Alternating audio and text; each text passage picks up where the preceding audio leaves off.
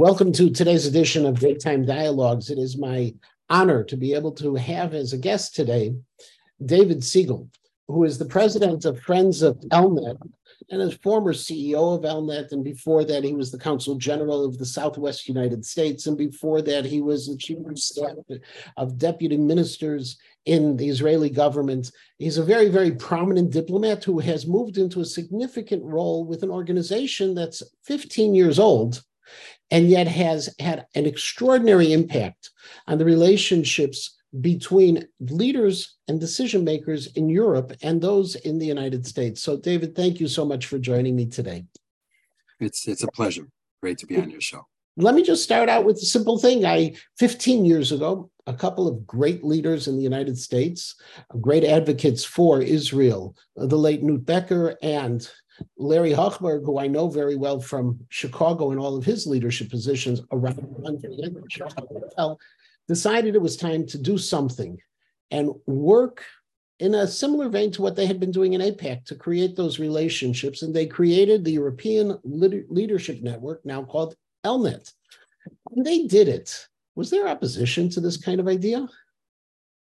Well, I think in those days, there was less focus on the importance of advocacy for Israel and other parts of the world. It was on the heels of the end of the Cold War. The United States was preeminent. It was all about Washington.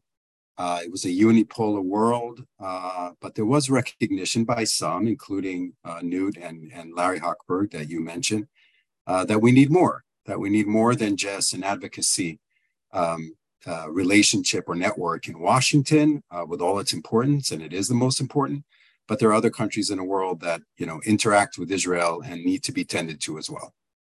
And on that idea, there are now 5 offices around Europe. There's one in Israel, and obviously the one you're based out of in the United States. How many people in Europe do you have access to, do you work with on a regular basis?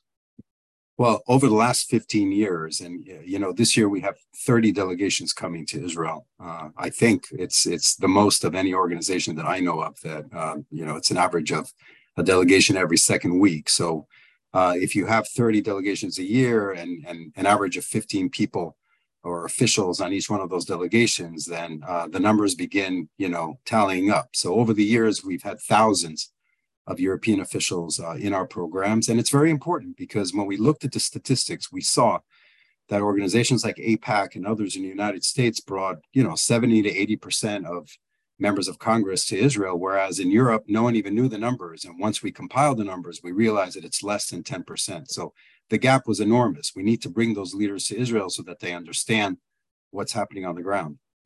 Now, as Americans, often we're very American-centric, thinking that it's about the relationship and the billions of dollars in aid coming from the United States to Israel. And we think often of Europe being somewhat adversarial of a relationship and not really supportive of the state of Israel in the same way. So on the one hand, I understand why we need to send so many from the United States. And on the other hand, I can make the argument that we need to send more from Europe. What really is the importance of Europe and the European leadership to Israel? Well, let's maybe begin with the basics. So Europe is very close to Israel. If you travel from Haifa to Cyprus, it's a 20-minute plane ride.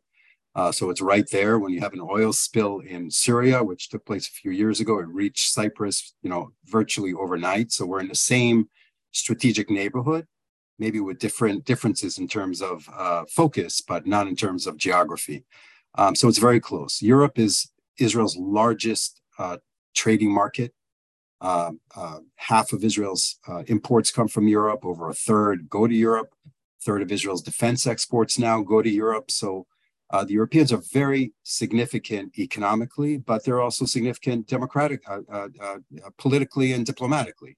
It's the largest democratic bloc in the world with 27 countries in the European Union and other countries that are part of Europe and not part of the EU, including the UK. So it's an enormous grouping of countries that should be, and by and large are, friendly to Israel and significant to its future. In that sense, when you bring European leaders over to Israel, what's the key message you're trying to convey? What are you trying to convince them of the advocacy you're doing? Well, when only 10% have been in the country, all they know about us is what they read and hear in the media. And it's important that they have a firsthand experience for the country. So we like to take them in helicopters. We like to show them how small the country is. They get to see the region, the Lebanese border, the Syrian border with Gaza. They see the crossing points. They see the activity, the security needs that Israel has. And the most important thing is that they understand that there's a shared interest in a great relationship, a strategic relationship between the two sides. I would argue that the war in Ukraine, and even before that, the terrorism wave that overwashed just about all of Europe over the last decade, both those events have created a very strong convergence between many of those countries, if not all of them, in Israel. How does that, what do you mean by that convergence? Israel has somewhat been walking a line because of relationships with Russia and with the rest of the world. So how does that convergence manifest itself? Well, let's start with the Syrian civil war. So you had hundreds of thousands, if not millions, of people who escaped the conflicts in the Middle East. Many of them reached Europe. Some of them were extremists that brought extremism, Islamic extremism, into Europe. You saw ISIS.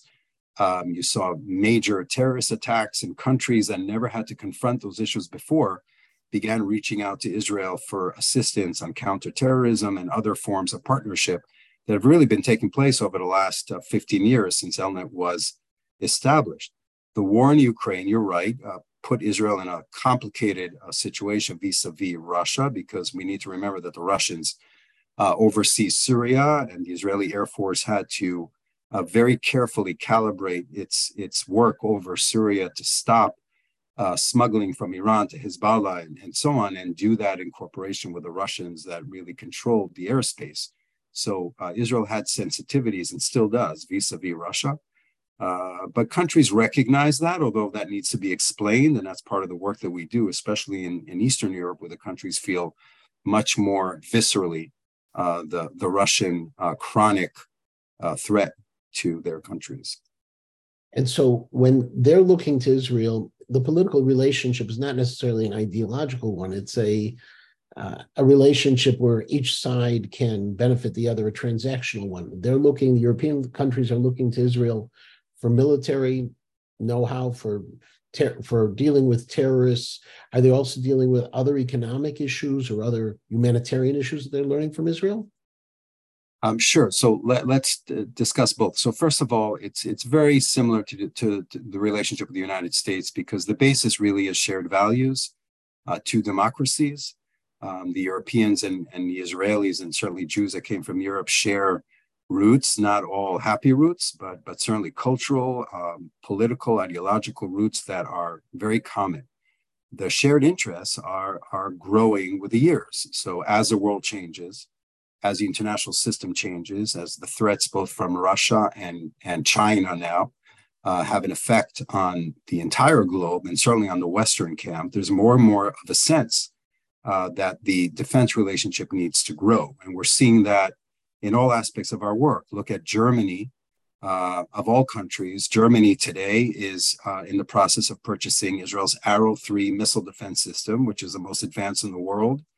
And it will be a $4.5 billion transaction, and that is transactional. But it will benefit half of Europe in terms of missile defense, and it will be Israel's largest defense export in its history. So you have both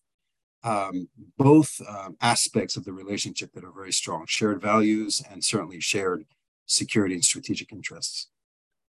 There is a rise of anti-Semitism in the world, in the United States and especially in Europe.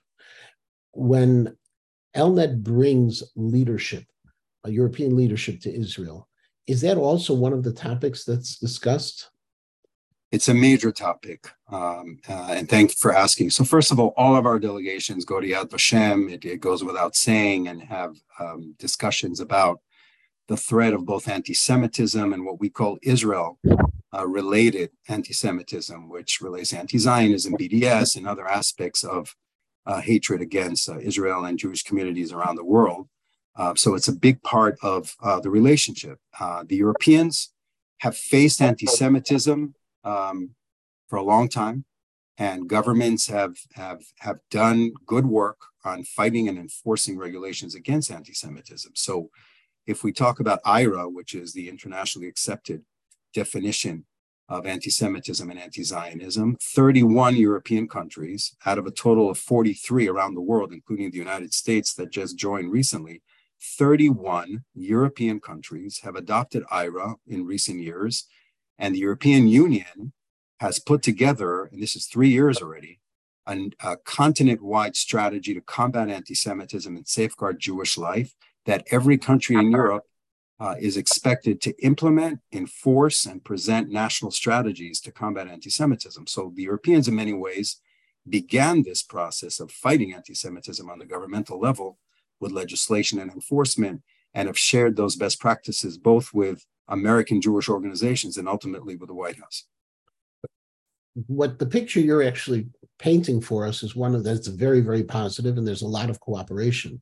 Are there obstacles that Israel has, that ELNET has, in terms of working with the leadership in Europe? Are there leaders in Europe, are there countries who don't naturally towards this approach? Well, of course, when you have 36 countries in Europe, and now it includes Ukraine, and 27 in the European Union, and one that Brexited the UK, every country has their own perceptions and their own complications, both with each other and certainly with countries in the Middle East, including Israel. We're not happy with every policy. We're not happy with every European EU European vote or UN vote. But it is very important to understand that in recent years, the record has improved. We've seen countries like Germany, the UK take on anti-Israel resolutions in the Security Council and the UN. So we're seeing, as I said, growing convergence. Now, this doesn't mean that we don't need to explain, that we need to fight back, we need to push back. There's an extreme left, then there's an extreme right, of course, in European countries.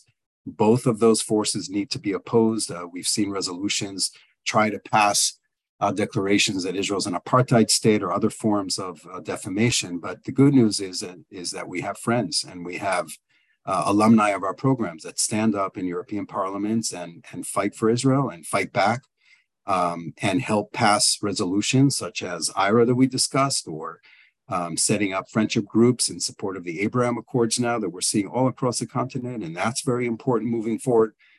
So we see, again, good movement, but there's certainly challenges every day, or else we could all happily retire, which is not what we intend to do.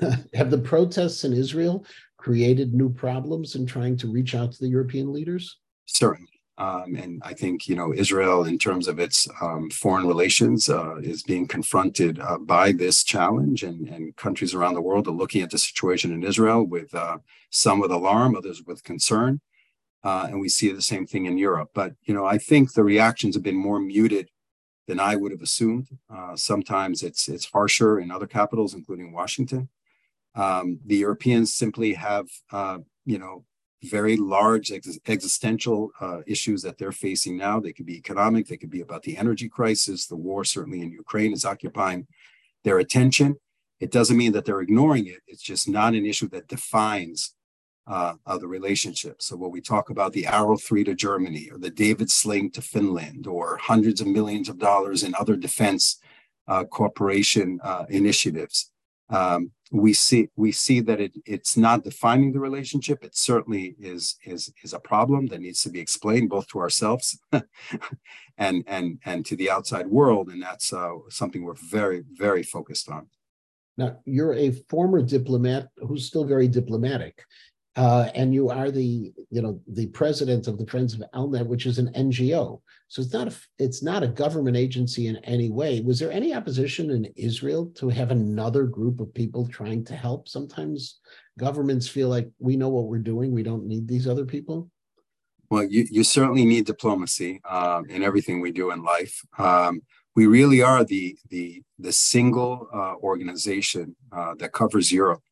And strengthens a relationship with Israel. That doesn't mean that we don't have to work very closely with both sides, with governments in Europe and various governments in Israel, in order to be the most efficient and effective in what we do. We try to represent Israel's interests and the greater interest of the cooperation between the two sides. I believe very much that we're in a world today that is much more dangerous than it was. There are those that compare it to the 1930s, that compare the chaos that we see internationally to a world without rules, without a multilateral system that countries adhere to anymore. You see a Western camp, you see obviously an authoritarian anti-Western camp, you see many countries in between that are sort of waiting to see where the wind blows. It could be in the Middle East, it could be in other parts of the world. You see China and Russia trying to move in. All the effort now on Saudi Arabia relates also to China moving into that part of the world. The sensitivity that Israel has in relations with Russia and China that we discussed. So the world is changing. And in that world of change, I think it's important to look at Israel from 30,000 feet and look at the Jewish world from above and say, you know, how will it look 10 years, 20 years, 50 years from now? Who will be the partners to Israel of the future and to the Jewish people? And looking at Europe, the news is not all bad. In fact, it's rapidly getting stronger and better. And that's where we're focused. And I think the Israeli leadership, whatever government they come and go, and they'll continue to come and go in the future as well. Recognize that. There's a reason that during COVID, when there were hardly any delegations going to Israel, including from North America, there were very few. We had multiple delegations come into the country, sometimes 40 at a time, to go to a Jerusalem that was closed, to the Church of the Holy Sepulchre that was locked. It was just the reality. And that's because the government, the IDF, the defense establishment see a tremendous importance in Western support for the state of Israel. But given all of the emphasis on Europe and Israel, it's a bit strange that it was founded out of the United States. Why wouldn't the European Jewish leadership, why didn't they step to the plate? Why did it come from the United States, ELNET? Well, you know, advocacy for Israel did start in the United States. I think it was perfected by AIPAC. Many of the people that began ELNET came out of the AIPAC world and the policy conferences in Washington, bringing European officials in. So advocacy was much more developed in America. So the idea of bringing that form of advocacy to Europe and adapting it to the local political systems there, and they're not all the same, really came out of the leadership in the United States. It's not to say that there wasn't and that there isn't European advocacy leadership, but they're in a different environment, different forms of development. And over the last 15 years, we've seen a very strong synergy between both North America and Europe. And today we have very powerful, effective, pro-Israel networks and communities throughout Europe. And you see it in action in France, in Germany, in the UK, where we have a bipartisan office that works with both the Tories that have been in power for a long time, and maybe very soon the Labour Party that may win in the elections next year. So it's important to have a voice in those communities, in those political systems. And much of that, again, began here in North America just because of the state of the Jewish world. No, bipartisanship in the United States is getting much more difficult. One of the challenges for AIPAC in the United States is how to maintain that bipartisanship, which had once been so simple. And if you look at the names they used to bring out, the great political leaders, many of them are reaching the ending stages of their careers as well. Has the same change occurred in Europe in terms of bipartisanship, working with the Tories and the Labour Party in England? Is it still a possibility when it comes to the state of Israel? It is very challenging in all democracies. And I think part of the challenge that we face is not just a changing international system, but also changing domestic politics. It's because of technology, and it's because of all the effects that we see in the world where everyone, from military to political, we all need to become much more adaptable, much more competitive, much more attuned to the changes around us. So, you know, democracies are complicated. You know, in France today, you have a far left, which is anti-Zionist and very dangerous, and a far right, which also, of course, represents its own dangers, and a declining middle or a diminishing middle. Will that middle overcome in the coming years is something that we'll watch very carefully. In a country like France, in the UK, like you said, it's a very strong partisan divide. Most of the Jewish organizations are party-based. In the UK, ELNET is unique in the sense that it can bring a bipartisan and also all European kind of flavor to the table. And there are European or British politicians that need a relationship with Europe that they don't necessarily have like they did before Brexit. So we bring that to the table as well. But most importantly, we're able to work with both parties. Our director in the UK is a former Labour politician, member of parliament by the name of Joan Ryan. She's fairly well known here in the United States. She's a champion in the fight against anti-Semitism for the last quarter century. She walked out famously on Corbyn and fought him until his defeat in the last elections. But she comes from the Labour Party. She knows how to work with those politicians. And if and when they do come back to power, we'll have a strong presence on the ground that can work with both the Tories and Labour. So I think in every country you're seeing challenges to democracy, challenges to bipartisanship, certainly the role that Israel plays in politics in each one of these countries. And we need to be very sophisticated and adaptable to deal with that. You mentioned earlier that you feel that this is perhaps one of the most difficult times since the 1930s. That kind of statement is very frightening for world Jewry, because the 1930s were a time of the beginning of a destruction. Is there hope at the same time that you see that makes it different than the 1930s? Well, if I look at the state of Ukrainian cities and how civilian territories and communities are being intentionally targeted for the last year and a half, and we're in a world today that, yes, we see realities that we didn't believe would be possible in this century, but we're seeing it come back. And I think the calling of our generation is to make sure that leaders of goodwill, come together and fight back. And whether it's anti-Semitism or the kind of atrocities that we see in different parts of the world, and we may see in the future, and we may see in the Middle East. I mean, the fact that Hezbollah is getting more and more aggressive on the Israeli northern border, and it's been doing so for the last year and more, means, and the fact that they face Israel with 150,000 rockets and a UNIFIL that isn't really functioning in southern Lebanon. And, you see those realities coming close to Israel as well. And what we need are alliances. What we need is diplomatic, military, and economic support, regardless of the crisis internally in Israel right now. And I think there is hope. I'll just remind your audience that Operation Guardians of the Wall, that we sort of tend to forget about and look back. And what year was it? Well, it was May 2021. And in the midst of that, as the rockets were flying on southern Israel all the way up to Tel Aviv, there was a press conference in Washington, and several members of Congress from a certain affiliation came out and condemned Israel for ethnic cleansing and other beautiful statements. But on the same day, the Chancellor of Germany, outgoing, Merkel, stood up and said that Israel has a right to defend itself from rocket fire from terrorists and defend itself massively. And she sent her foreign minister, and other European foreign ministers joined the German foreign minister on a solidarity mission to Israel. And they toured the bomb out, communities in Petah Tikva, together with their Israeli, governmental counterparts. And you say to yourself, these are real allies. These are relationships that need to be cultivated and nurtured and supported.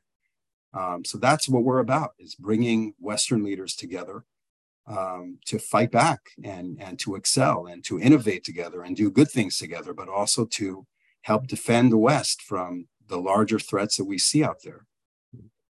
To shift a little bit and straight to you. Your family made Aliyah from Vermont. You served in the foreign ministry in many significant roles, and now you're in ELNET.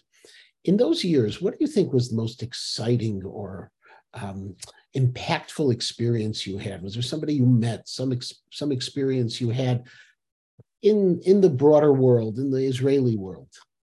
Well, I love that question. So thank you for that. So yes, I joined the foreign service, the diplomatic service of the state of Israel after graduate school in the early 90s. And my first posting, of course, they said, you're going to Washington, but then they said, no, we're going to change our mind. You're going to Asmara. And we had to look on the map and see where that place was. And it was in the Horn of Africa, in the new nation of Eritrea, right on the Sahel Desert in the Horn of Africa. So The most exciting experience for me in representing Israel was in helping create a drip irrigation farm in one of the hottest places on earth, and to see members of the US government, the European governments come to learn from Israel how to virtually make the desert bloom. And they took those models to the former Soviet Union and they took it to other parts of the world.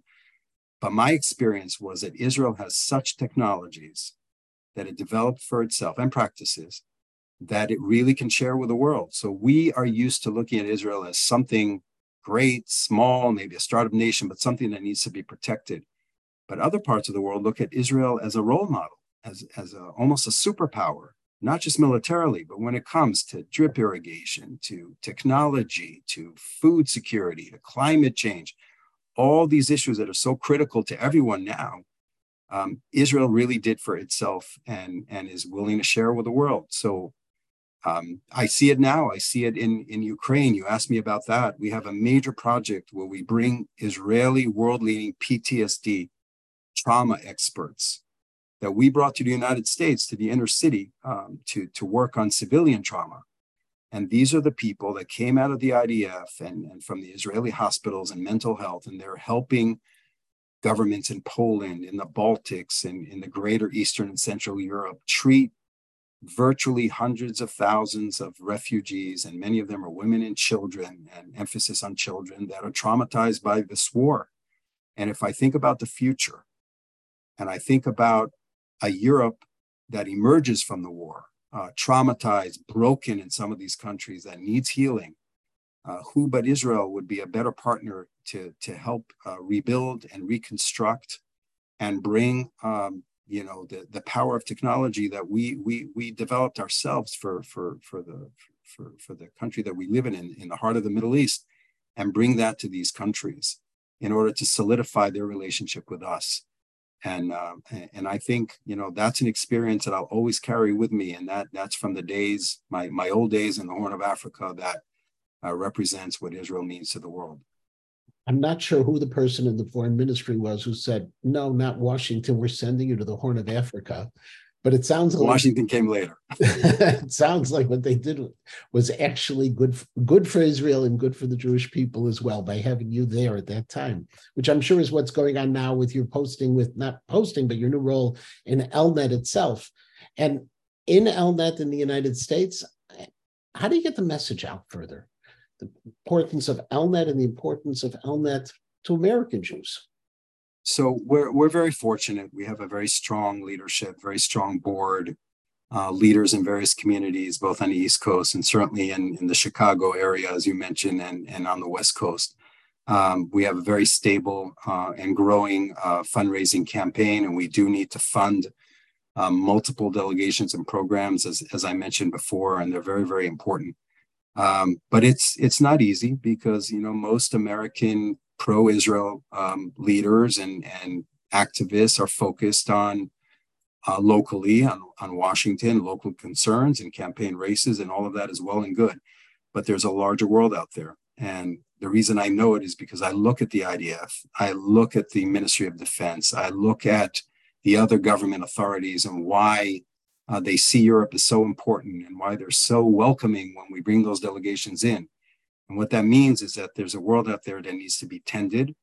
Rabbi Wolpe in Los Angeles calls it the bias of proximity. We need to overcome the bias of proximity and also worry about what's happening to Jewish communities around the world, and certainly in Europe, where there are still 1 million Jews that live and that are affected by anti-Semitism and are affected by anti-Israel pressure. And here is where we step in to work with governments in order to address that and build these relationships. Our time is up. I want to thank you for your time and all of your work. I want to encourage people also to learn more about ELNET. On the web, it's ELNETwork, ELNETWORK.EU. You'll find some fascinating things that they've been doing in Europe, and ways we can also support that continued work. David, thank you so very much for your time and continued strength in all of the significant thing you're doing on behalf of the world and especially on behalf of Israel itself. Thank you, Rabbi. My pleasure. Great to be on your show. Thank you. Bye-bye. Take care.